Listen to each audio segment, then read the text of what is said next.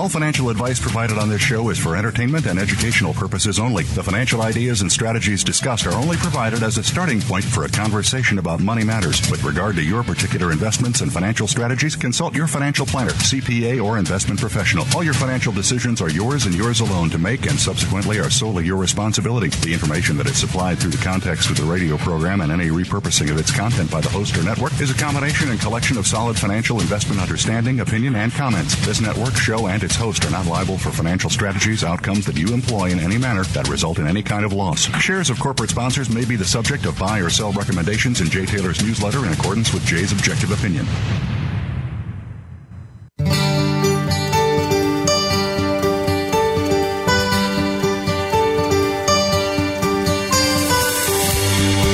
Welcome to Turning Hard Times into Good Times with your host, Jay Taylor. This hour will help investors fix issues and achieve personal gain. Now, here's your host, Jay Taylor. Welcome to Turning Hard Times to Good Times. I'm your host, Jay Taylor. And as usual, I'm talking to you from the Borough of Queens in New York City. This is the 15th day of February, 2022. Do like to remind you, I have a newsletter called Jay Taylor's Gold, Energy, and Tech Stocks. We do focus on a lot of very exciting exploration stories. You can sign up for my letter by going to miningstocks.com. And we do like to encourage you to consider signing up for Chen Lin's letter, What is Chen Buying, What is Chen Selling? ChenPicks.com. And today we have Michael Oliver with us, and we like to have you be aware of his website as well, and that's olivermsa.com. I want to thank each of you for listening to this show and encourage you to send along whatever comments you have about the show to questionsfortaylor@gmail.com, questions and number 4, taylor@gmail.com.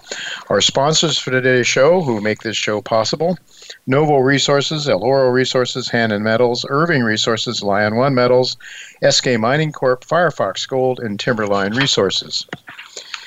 Before we get started with today's show, I would just like to pass along a comment from a listener named Steve, who suggested that, like Chen, yours truly should name his top 5 tigers for 2022. Well, actually, John Rubino and I are scheduled to film a Zoom conversation regarding 5 advanced stage gold and silver exploration stocks that I consider to be candidates for replicating the same kind of returns that Great Bear shareholders enjoyed when that former sponsor to this show outlined a world-class gold discovery that led Kinross to pay $29 a share for that company.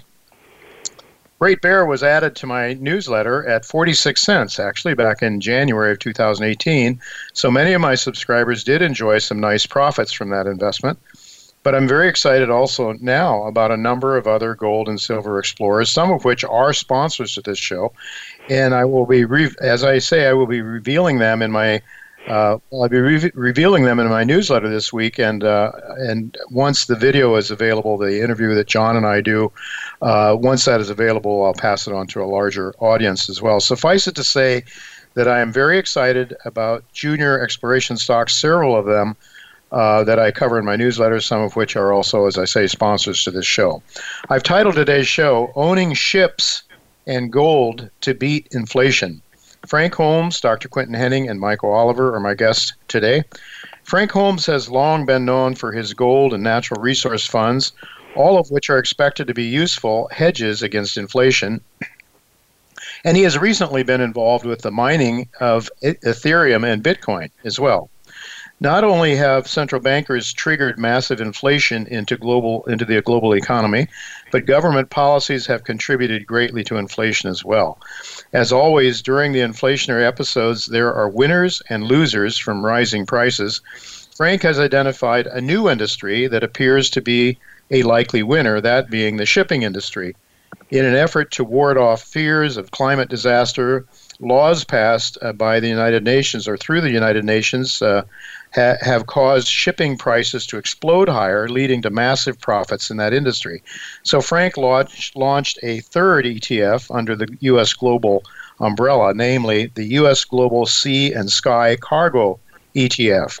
So Frank will explain how laws passed have boosted shipping company profits and why he's bullish on the shipping industry in general.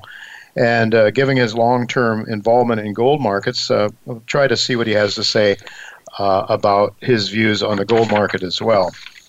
And time permitting, also, if we do have the time, I want to ask him about his views on on the inability of cryptocurrency to be used in support of the protesting truck drivers up there in Canada. An interesting story that is still unfolding at this point in time. So those are things we'll talk to Frank about in the second half of today's show. Second segment, Quinton Henning will join me to provide an update on Novo Resources, and we'll ask him what plans the company has to turn things around there, hopefully providing some profitable production in the near term. And what in general are the plans for the company going forward? They have been outlined to the investors, but we'll get a fresh update from Quinton hopefully right after the first commercial break. But right now I'm happy to tell you that Michael Oliver is with me once again. Thanks, Michael. Thanks for joining me. It's good to be back. You know, recently you were somewhat concerned about the downside risks for gold, but if I'm reading you right, a little less so now? Oh, no, we called off our caution flag a week or so ago. When we broke under 1790, dropped down to 1796 a month ago, that triggered a few things that on monthly momentum, which is what you could call an intermediate time scale. It's not real long term, but it's significant enough to give us a caution flag. So we issued the caution flag, meaning that, you know, if you're over leveraged and antsy, maybe put on some kind of hedge or something. But 2 weeks later, I think it was, we pulled that caution flag when it got back, I think it was about 1810 or something like that.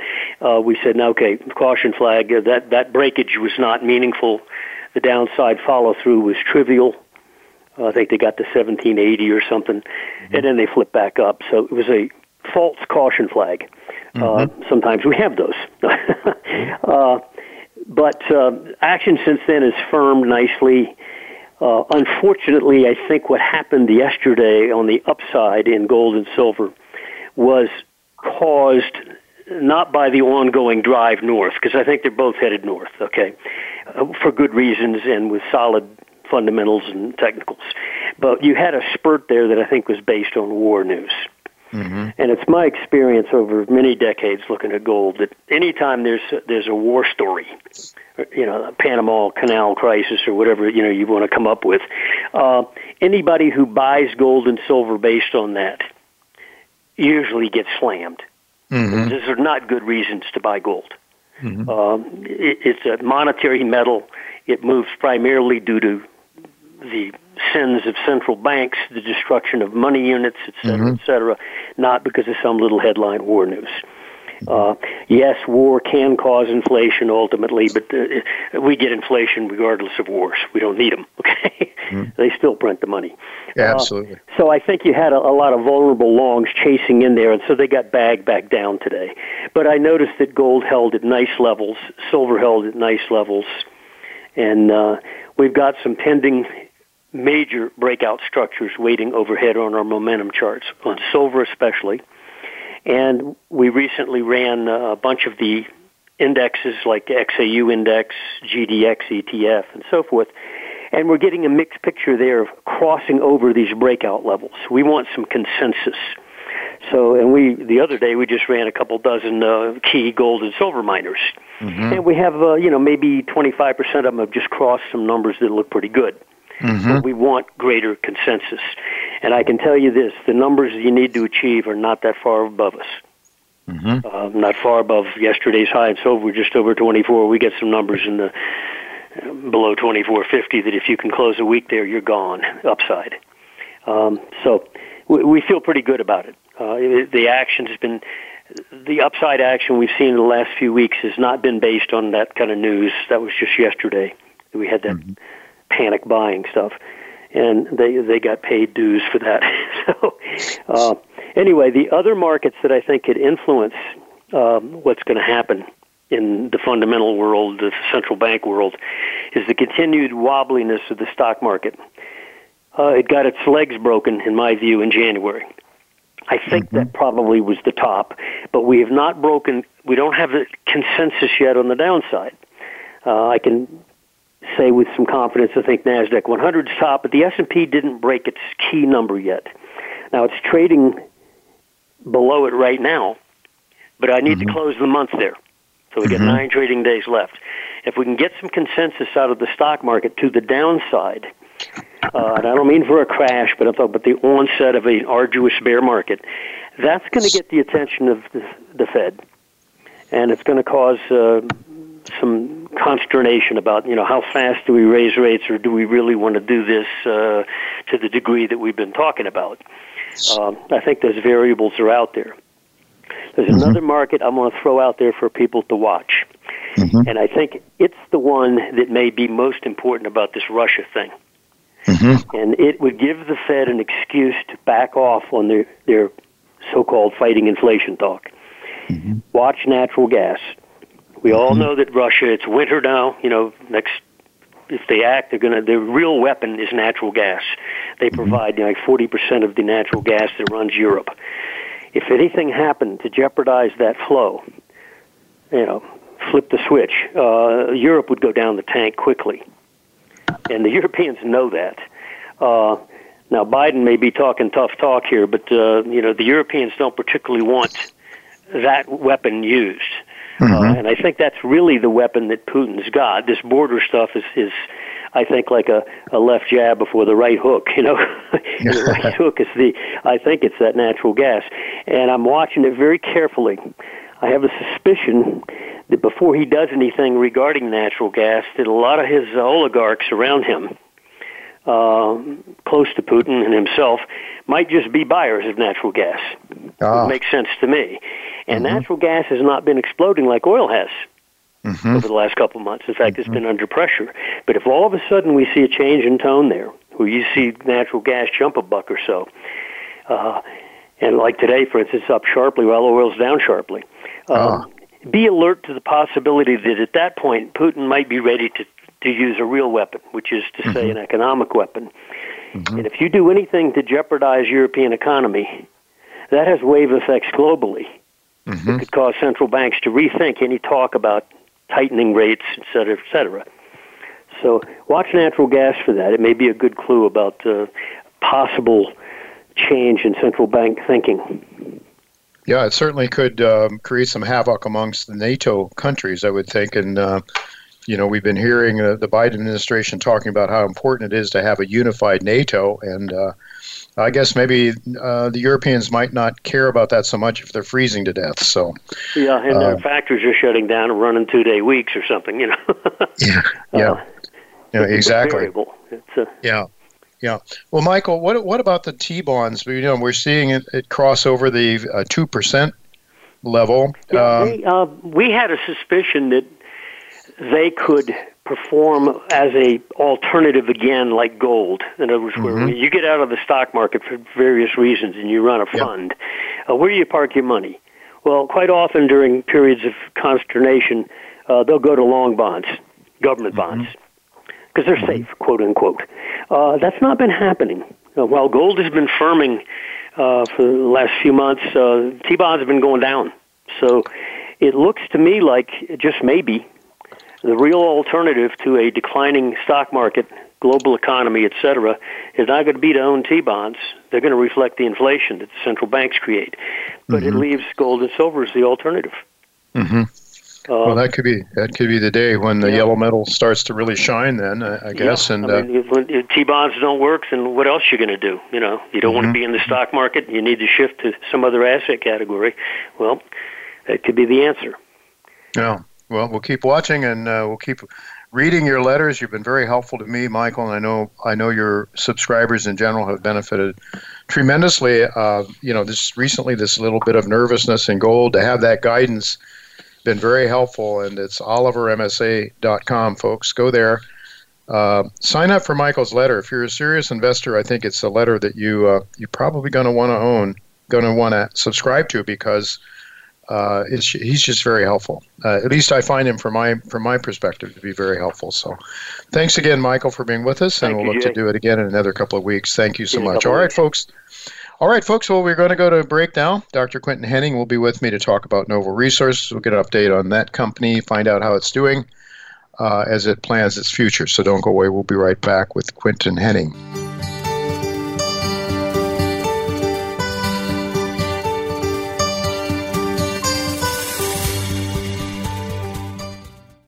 Become our friend on Facebook. Post your thoughts about our shows and network on our timeline. Visit facebook.com/Voice America. Lion One Metals is focused on high-grade gold in Fiji, led by legendary Canadian financier Walter Barakoff. Lion One is permitted for production and drilling for discoveries in one of the most exciting high-grade gold projects in the prolific South Pacific Ring of Fire. Lion One trades on the TSX Venture Exchange under the symbol LIO and on the OTCQX under the symbol LOMLF. Go to our website at liononemetals.com for more information about Lion One Metals and high-grade gold in Fiji. SK Mining Corp., trading under the symbol ESK on the TSX Venture and ESKYF on the OTCQB, is a mineral exploration company targeting precious metals rich VMS deposits in the heart of British Columbia's Golden Triangle. SK Mining controls a prospective land package totaling 130,000 acres, which lies across a geologic trend that once hosted the prolific SK Creek Mine. With a world-renowned geological team, funding in place, and shareholders such as Eric Sprott, SK Mining is on the cusp of a world-class discovery. Go to skmining.com to subscribe for updates. When it comes to business, you'll find the experts here. Voice America Business Network.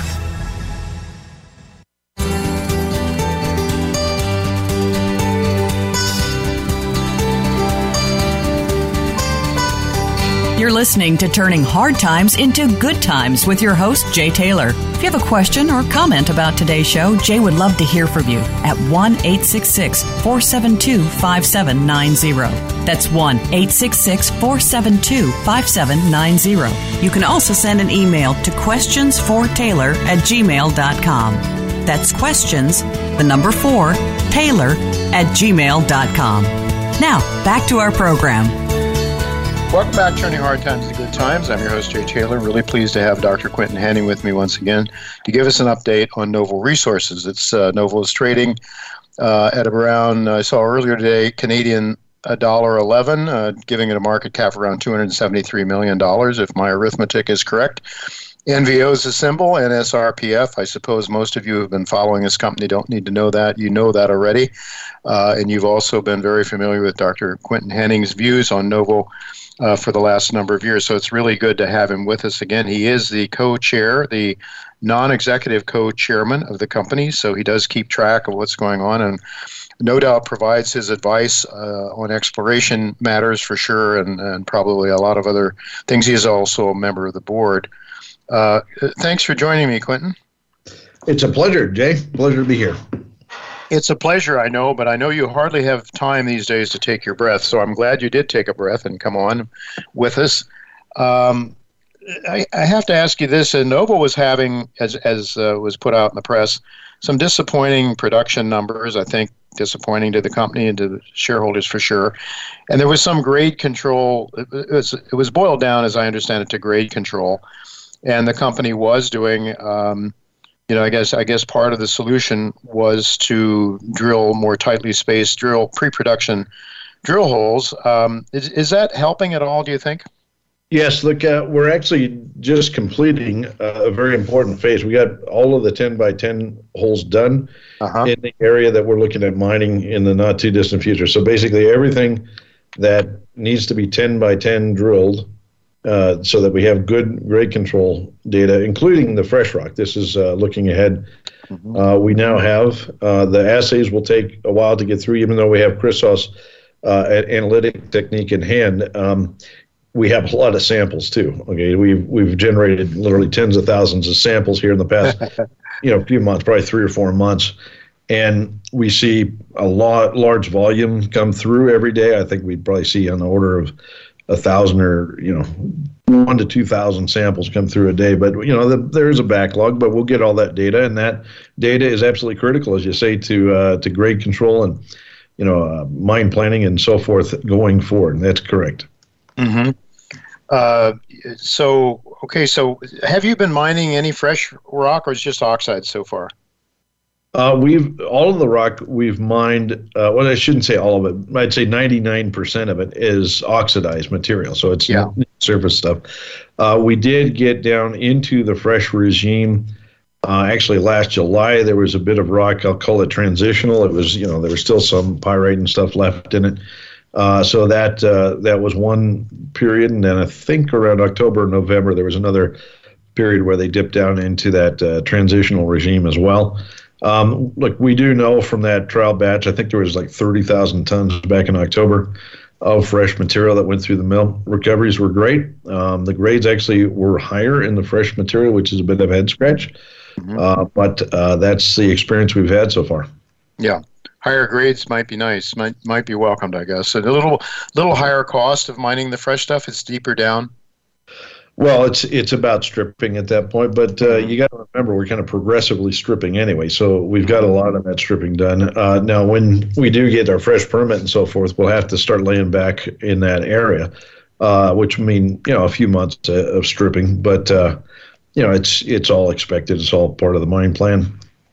So you've talked a lot about, the company's talked a lot about a very aggressive exploration program. Was that something that sort of cropped up because of lower than expected production coming from initial production, or would have that happened anyway on the same schedule?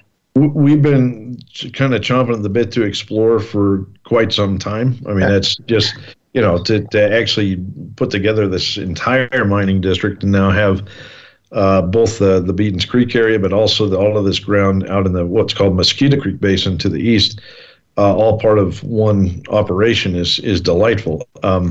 We do have members of our exploration team who were part of the Millennium Story back in the day. So they already have kind of a working knowledge of a lot of that terrain.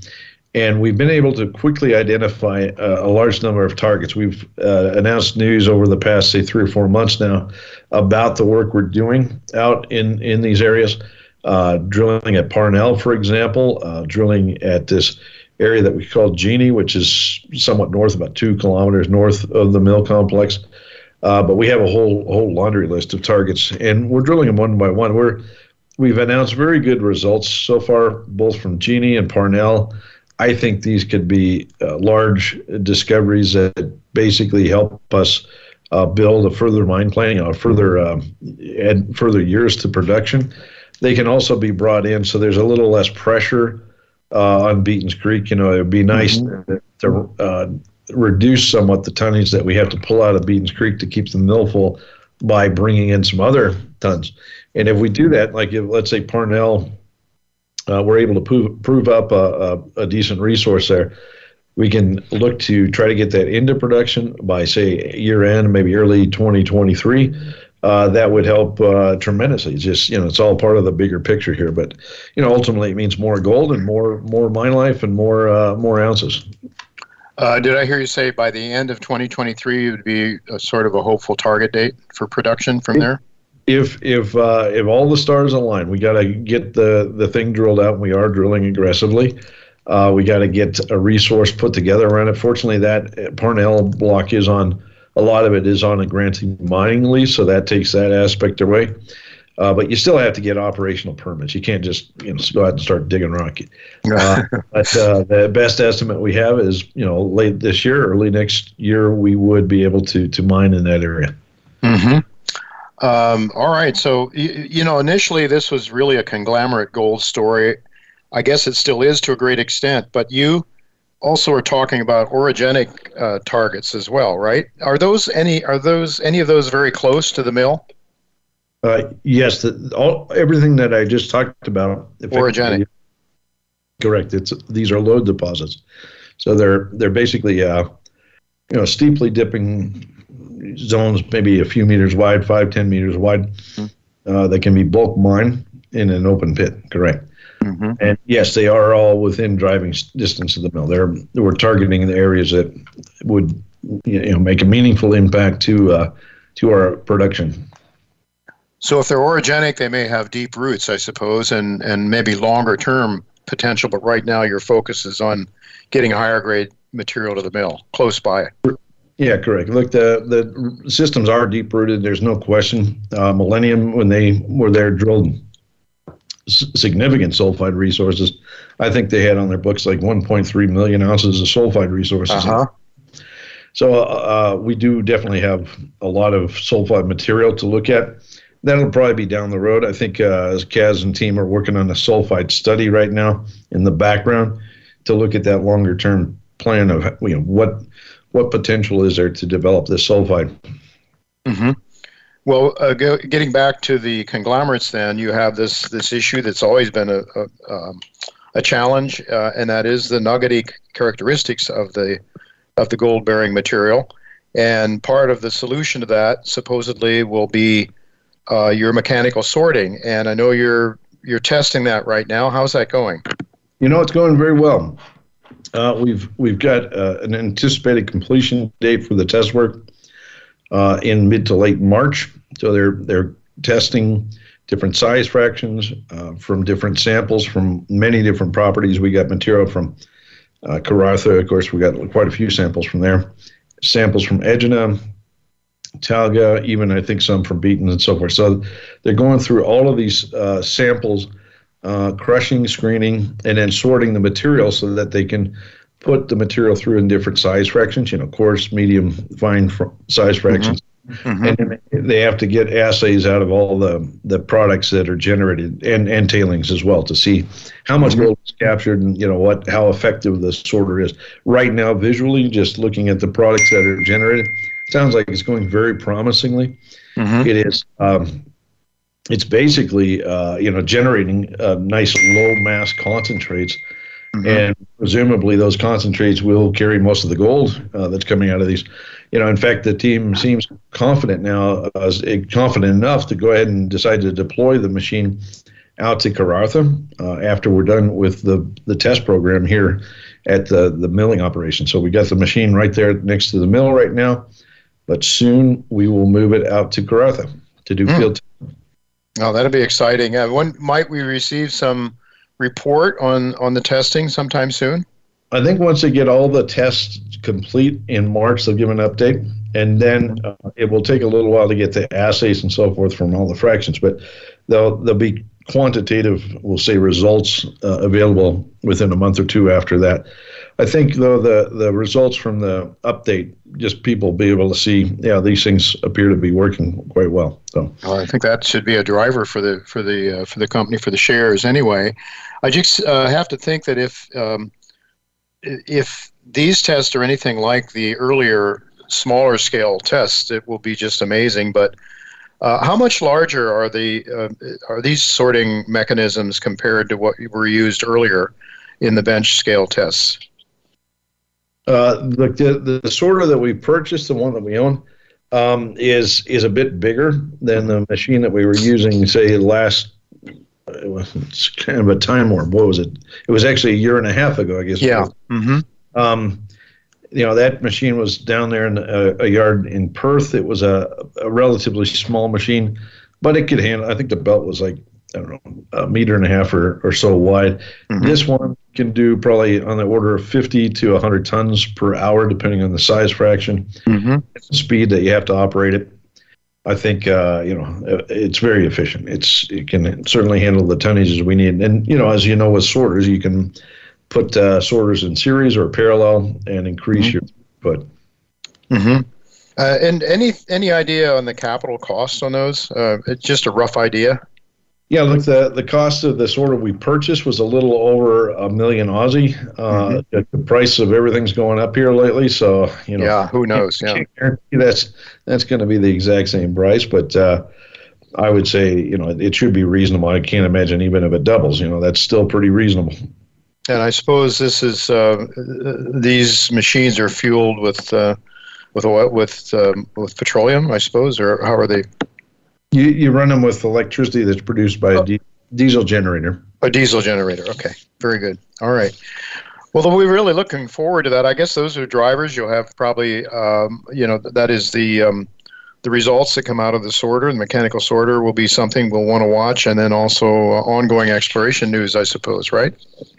Yeah, look, the exploration news, and that's where I, like you said at the beginning, where I'm helping mostly.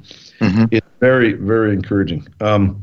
We've got some news coming out over the next few weeks, very encouraging news release about some gold discoveries. Also this area that we're sandwiched between two companies, Azure and Artemis, in a new play that seems to be developing that's nickel, copper, and related.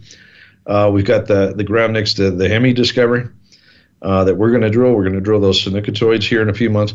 I think this year is going to be exceptional for our exploration productivity. We're drilling at Malmesbury right now. I think there's a lot of good news coming.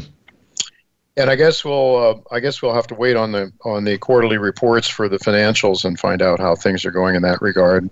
That's right. We'll provide an update of all the production stats in early April. After we've completed the March quarter. Correct. Excellent. All right, Quentin. Well, thank you so much for being with us and bringing us up to date on Novo Resources. Still one of my favorites. I know it's out of fashion given the share price, but I have faith that somehow you're going to pull this thing together yet, you and your team over there. So thank you so much for your time.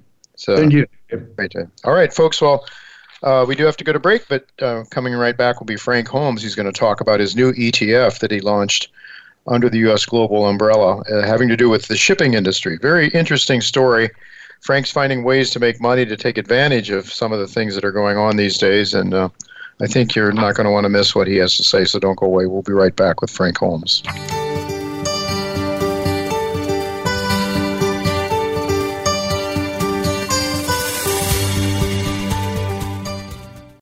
Follow us on Twitter at VoiceAmericaTRN. Get the lowdown on guests, new shows, and your favorites. That's VoiceAmericaTRN. Timberline Resources is a mineral exploration and resource development company focused on gold discovery in the world-class mining jurisdiction of Nevada. The company's flagship Eureka project hosts a significant gold resource and drill-indicated upside potential at nearby higher-grade targets. Timberline Resources trades in Canada under the symbol TBR and on the OTCQB in the U.S. under the symbol TLRS. To learn more about this district-scale asset with exciting discovery potential, please visit www.timberlineresources.co. Voice America Business Network, the bottom line in business.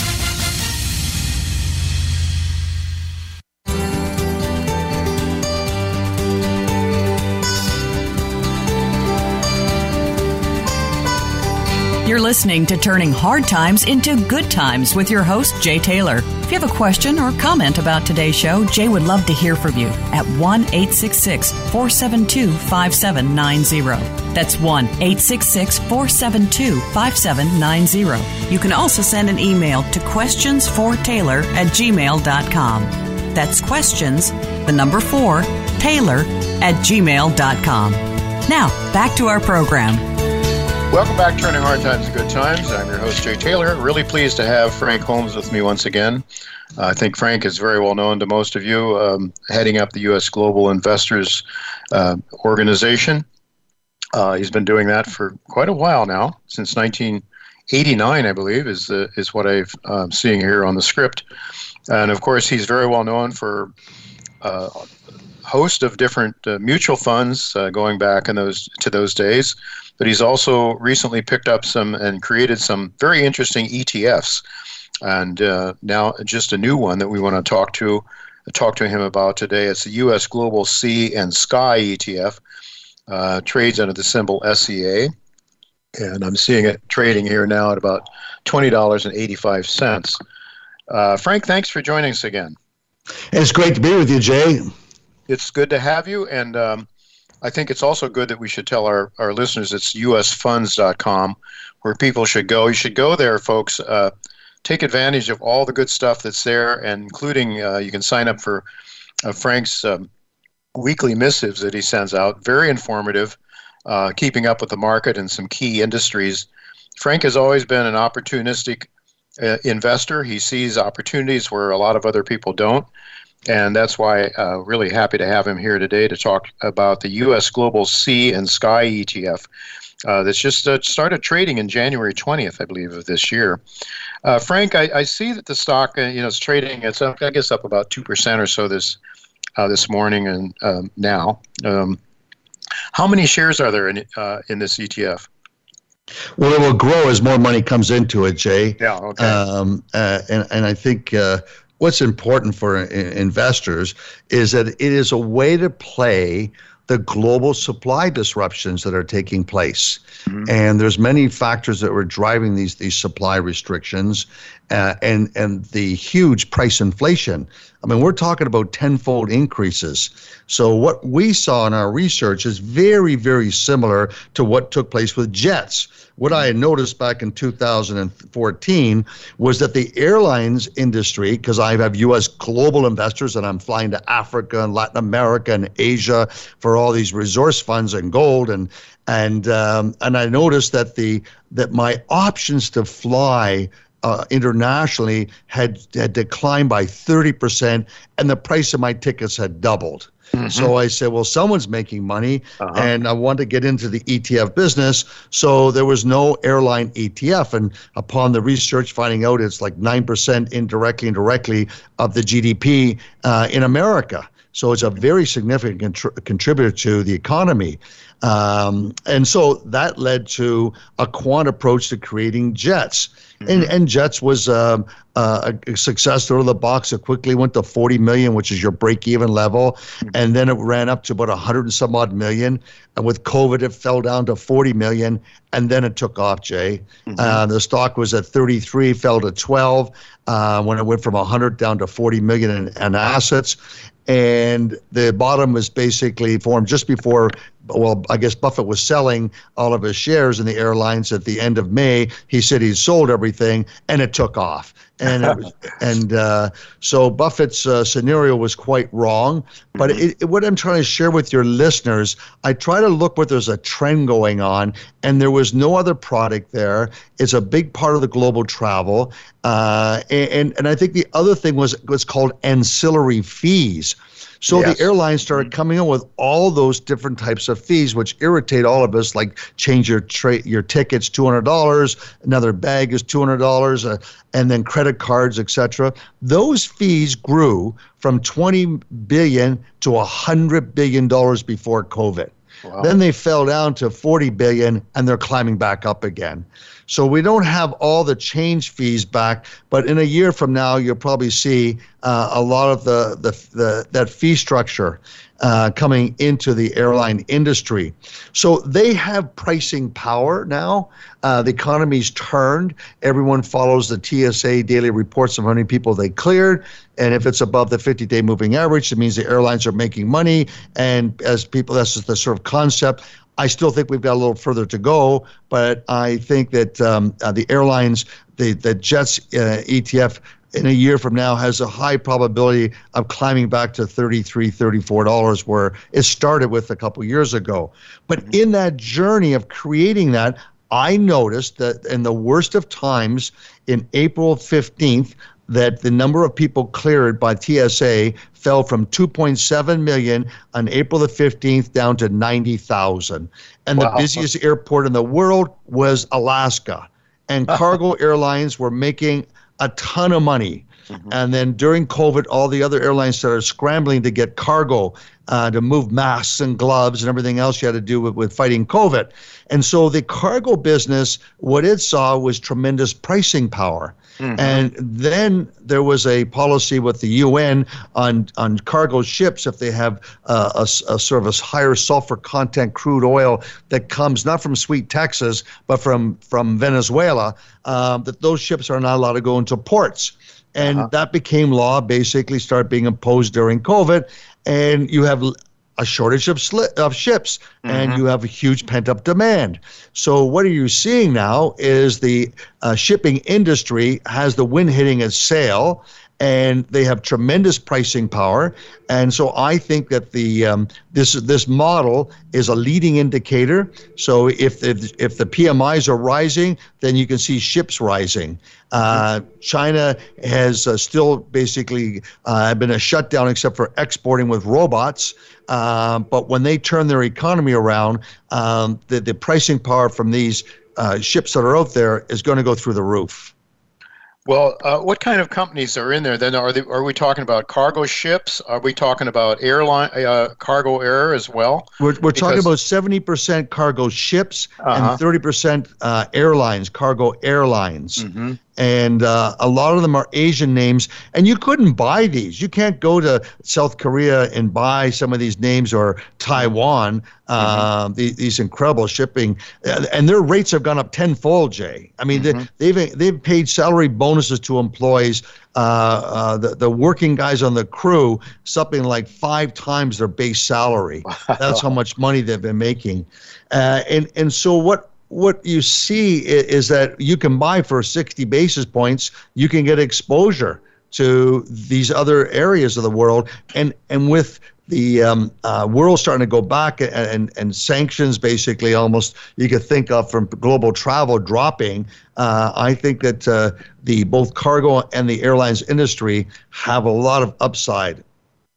Well, in an email that I received from US Global, it included a chart that showed skyrocketing profits, as you're suggesting here, for the world's largest carriers, starting about June of 2020, the chart that I'm looking at. And it says, it's my understanding, as I was reading one of your articles here, that the United Nations International Maritime Organization imposed limits on the amount of sulfur that these ships can carry in their fuel to 0.5%, and that's down from the previous limit of 3.5%.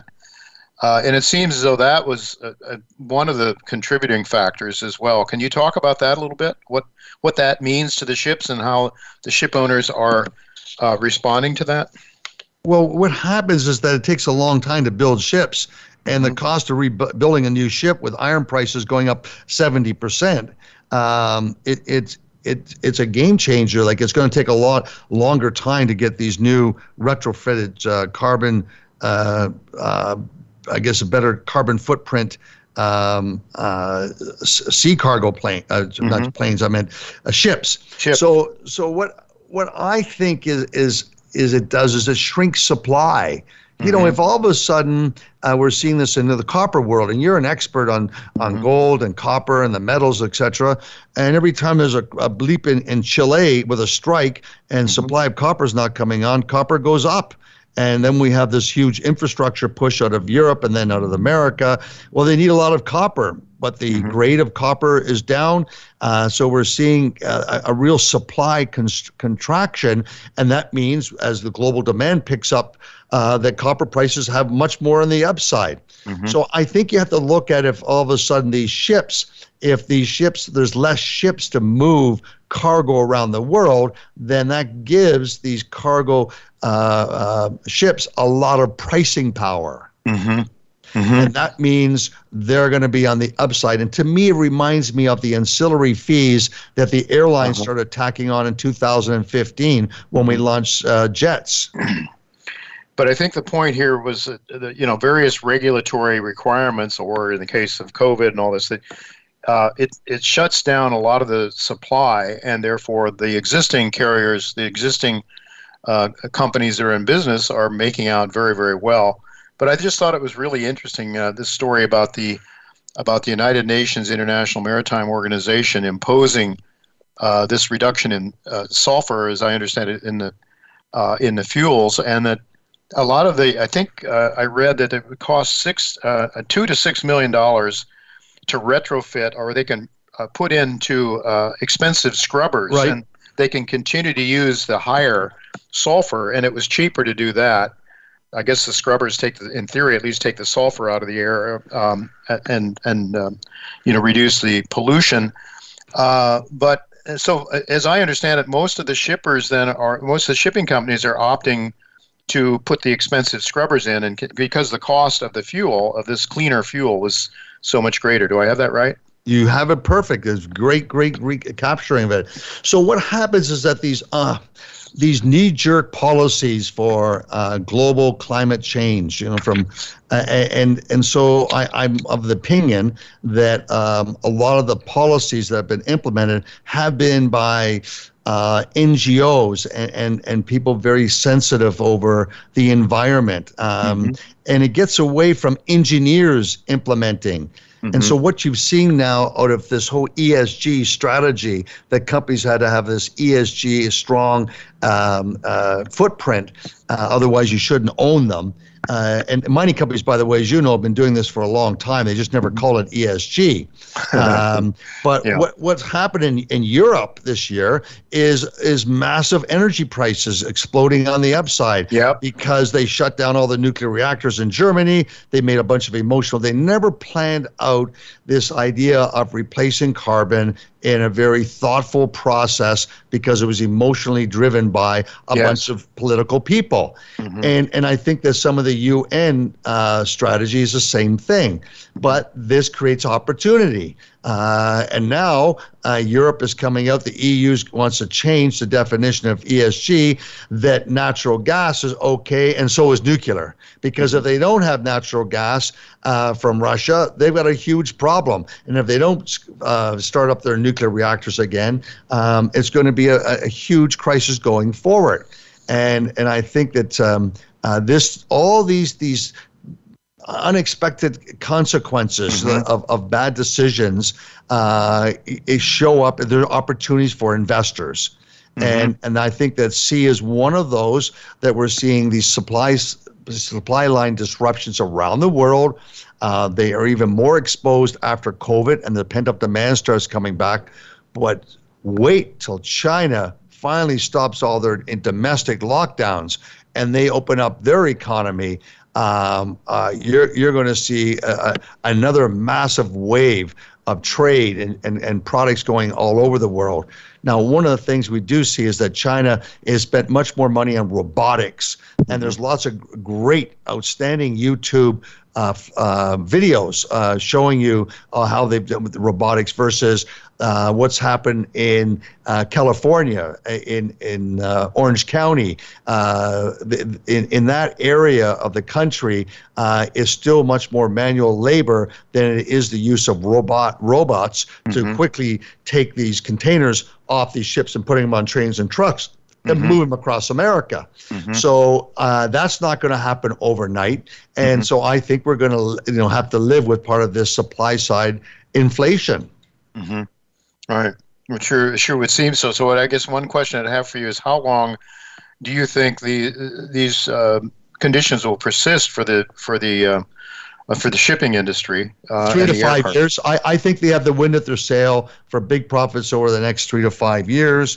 And then they're going to be trying to come up with new ships that are going to have less sulfur. So all those new ships are going to, cost a lot more. They're going to have to pass it on and pricing out what they're going to ship. They can't do it at a loss. And so you're going to see, I believe, the cost of cars go up. Like we've seen used cars go up 25%. Crazy. Yeah. Right. And so that basically allows tremendous pricing power for new cars coming out and the higher metal prices. But here's what's so special about this particular product is it's the only way to play. There's another ETF out there that lets you play the forward cargo cost, but it's a futures type of product. It's a forward product, but it's 160 basis points, 180 basis points. It's much higher. And here you're buying real companies. So it's very hard to go buy Zim Integrated Shipping Services, or if you want to go and buy, which comes out of Israel. If you want to go to buy Orient Overseas International, which is Chinese, Costco Shipping, which is also Chinese. These are big companies. Nippon is Japan. It's basically cost prohibitive for the retail investor or registered investment advisor to be able to get exposure for such a low cost. And we're doing it just like we did Jets and GoAU. It's a quant approach to picking these particular companies. And the biggest holding is going to be naturally the Danish. The Maersk is the biggest holding we have. So these are companies that you can't necessarily buy shares of on the public markets. Some of these shipping companies, right? A lot of them, yes. You cannot buy. It's next to impossible unless you want to stay up late at night and you have a special account and all this stuff to buy in Taiwan, to buy in South Korea and China. But the U.S. company would be like Matson is a U.S. company that almost 4% of the fund is in the U.S. From that one particular holding, but a lot of them are foreign. Kuehne + Nagel is Swiss. and a lot of names you've not heard. So I think it's a great way to play the demand for commodities. If you're bullish on copper, you're bullish on iron ore, you believe that the vaccine has basically protected a lot of people. The world is now going to open up all of its borders. That means there's going to be great demand for jets and for cargo. Frank, I was just doing a little research in preparation for our discussion here, and if I have this right, it seems as though that C is selling below its net asset value. Do I have that right? It all depends what its NAV is. Yeah. I mean, at the spread. At TD, it suggested that it might be quite a bargain if I understand this right. It's a 22% discount to net asset value, which means, if you buy C, the intrinsic value or the value of the shares the assets that C owns is below is much higher than what you're paying for it. I don't know if I have that right or not. I never really looked at it. I think the ETF is much more efficient. The only thing you might get a discount because of spread between the bid and the ask. And we had those volatile days in launching this. But I think that this is another way. What our research has shown is it highly correlated to PMI. It's a 6-month leading indicator, and now the threat of rising interest rates here and slowing down the economy.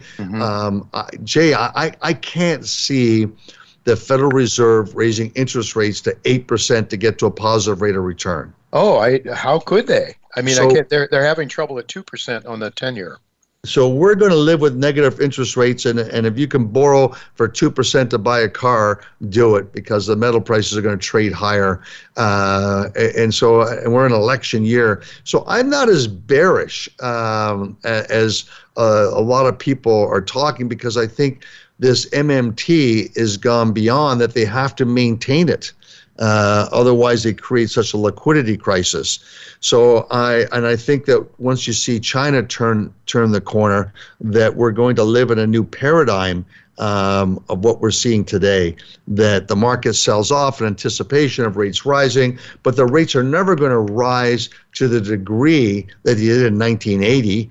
When Paul Volcker came in and took them 600 basis points above the CPI number to stop inflation. This would just be a huge, especially in a gubernatorial election year. That would be a major disaster. So I'm going to bet be more optimistic about the capital markets, and I think that this particular product is, when it turns, it's going to be ferocious, because some of these cargo ships can double and triple. So we have to, I guess you're betting on an inflationary world then, one in which you have to find ways to protect yourself. Ships would seem to be one, at least for the next 3 to 5 years. I guess gold. And what about your GOAU? How is that performing? I love it. I'm biased. But Jay, of course you are. But Jay, it's done what it was going to do, Jay. It's outperformed the GDXJ. And it's done a great job on a risk analysis. It's less expensive, and I'm really proud that it's executed the way it would. And here's the big amount of FUD that's out there, is that gold was down last year. In fact, gold was not down. The average price that gold miners received was actually up $50 from the previous year. Is that right? But from the opening date of January of 21 to the end of December 21, gold was down 5%. The average price was up $50. Interesting. So 60% of the companies are throwing off free cash flow. And the free cash flow yields are more attractive than the S&P 500. So gold is like back up the truck. It's just a beautiful asset class with high free cash flow, and we've yet to start to really see the big mergers to come in. But I think when gold goes through 2,200 sometime this year, I think is going to happen. Then you could see gold, the GOAU, put on a spectacular run.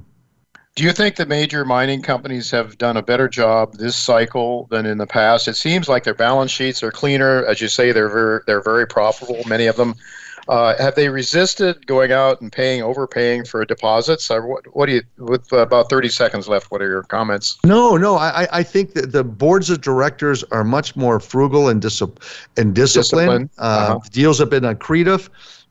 So no, I think the gold sector is a beautiful industry with much better leadership. The only thing I would recommend is that they hodl their gold. If you have free cash flow, you should bank 10% of your gold because it's too cheap to sell at these prices, is my opinion. Right. Well, that would make sense. It would make sense to me as a gold bug, that's for sure. Frank, I want to thank you so much. Very interesting stuff you've got going there at US Global. Thank you so much for spending your time with us. Thank you, Jay. Take care. All right. You be well. All right, folks. Well, that is all the time we have for this week. Next week, I'm going to have a former Soviet Union economist who is now a free market Austrian school economics professor at Carthage College in Kenosha, Wisconsin. His name is Yuri Maltsev. He's going to be here to talk about how he sees the U.S. economy right now from his perspective, and he's a bit disturbed about what he's finding, and a lot of signs that point back to the country that he fled from years ago. So it should be very interesting to hear from Yuri Maltsev. Also next week, John Rubino joins me, as does Quentin Henning. Once again, Quentin will be talking about SK Mining next week. That's the company's onto a massive VMS discovery in British Columbia. Very exciting story. So I hope you'll all be back to listen next week. Until then, goodbye and God's blessings to you.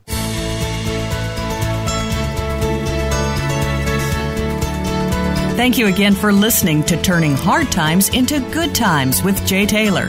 Please join us again next Tuesday at noon Pacific Time, 3 p.m. Eastern Time on the Voice America Business Channel.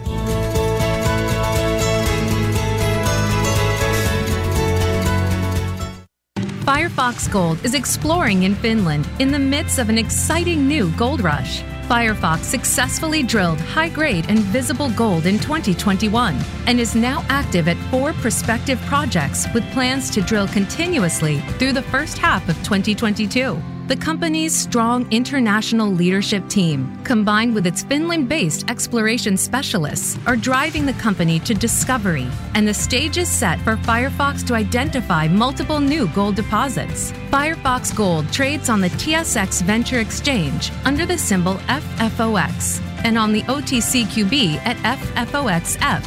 Go to firefoxgold.com to subscribe for updates.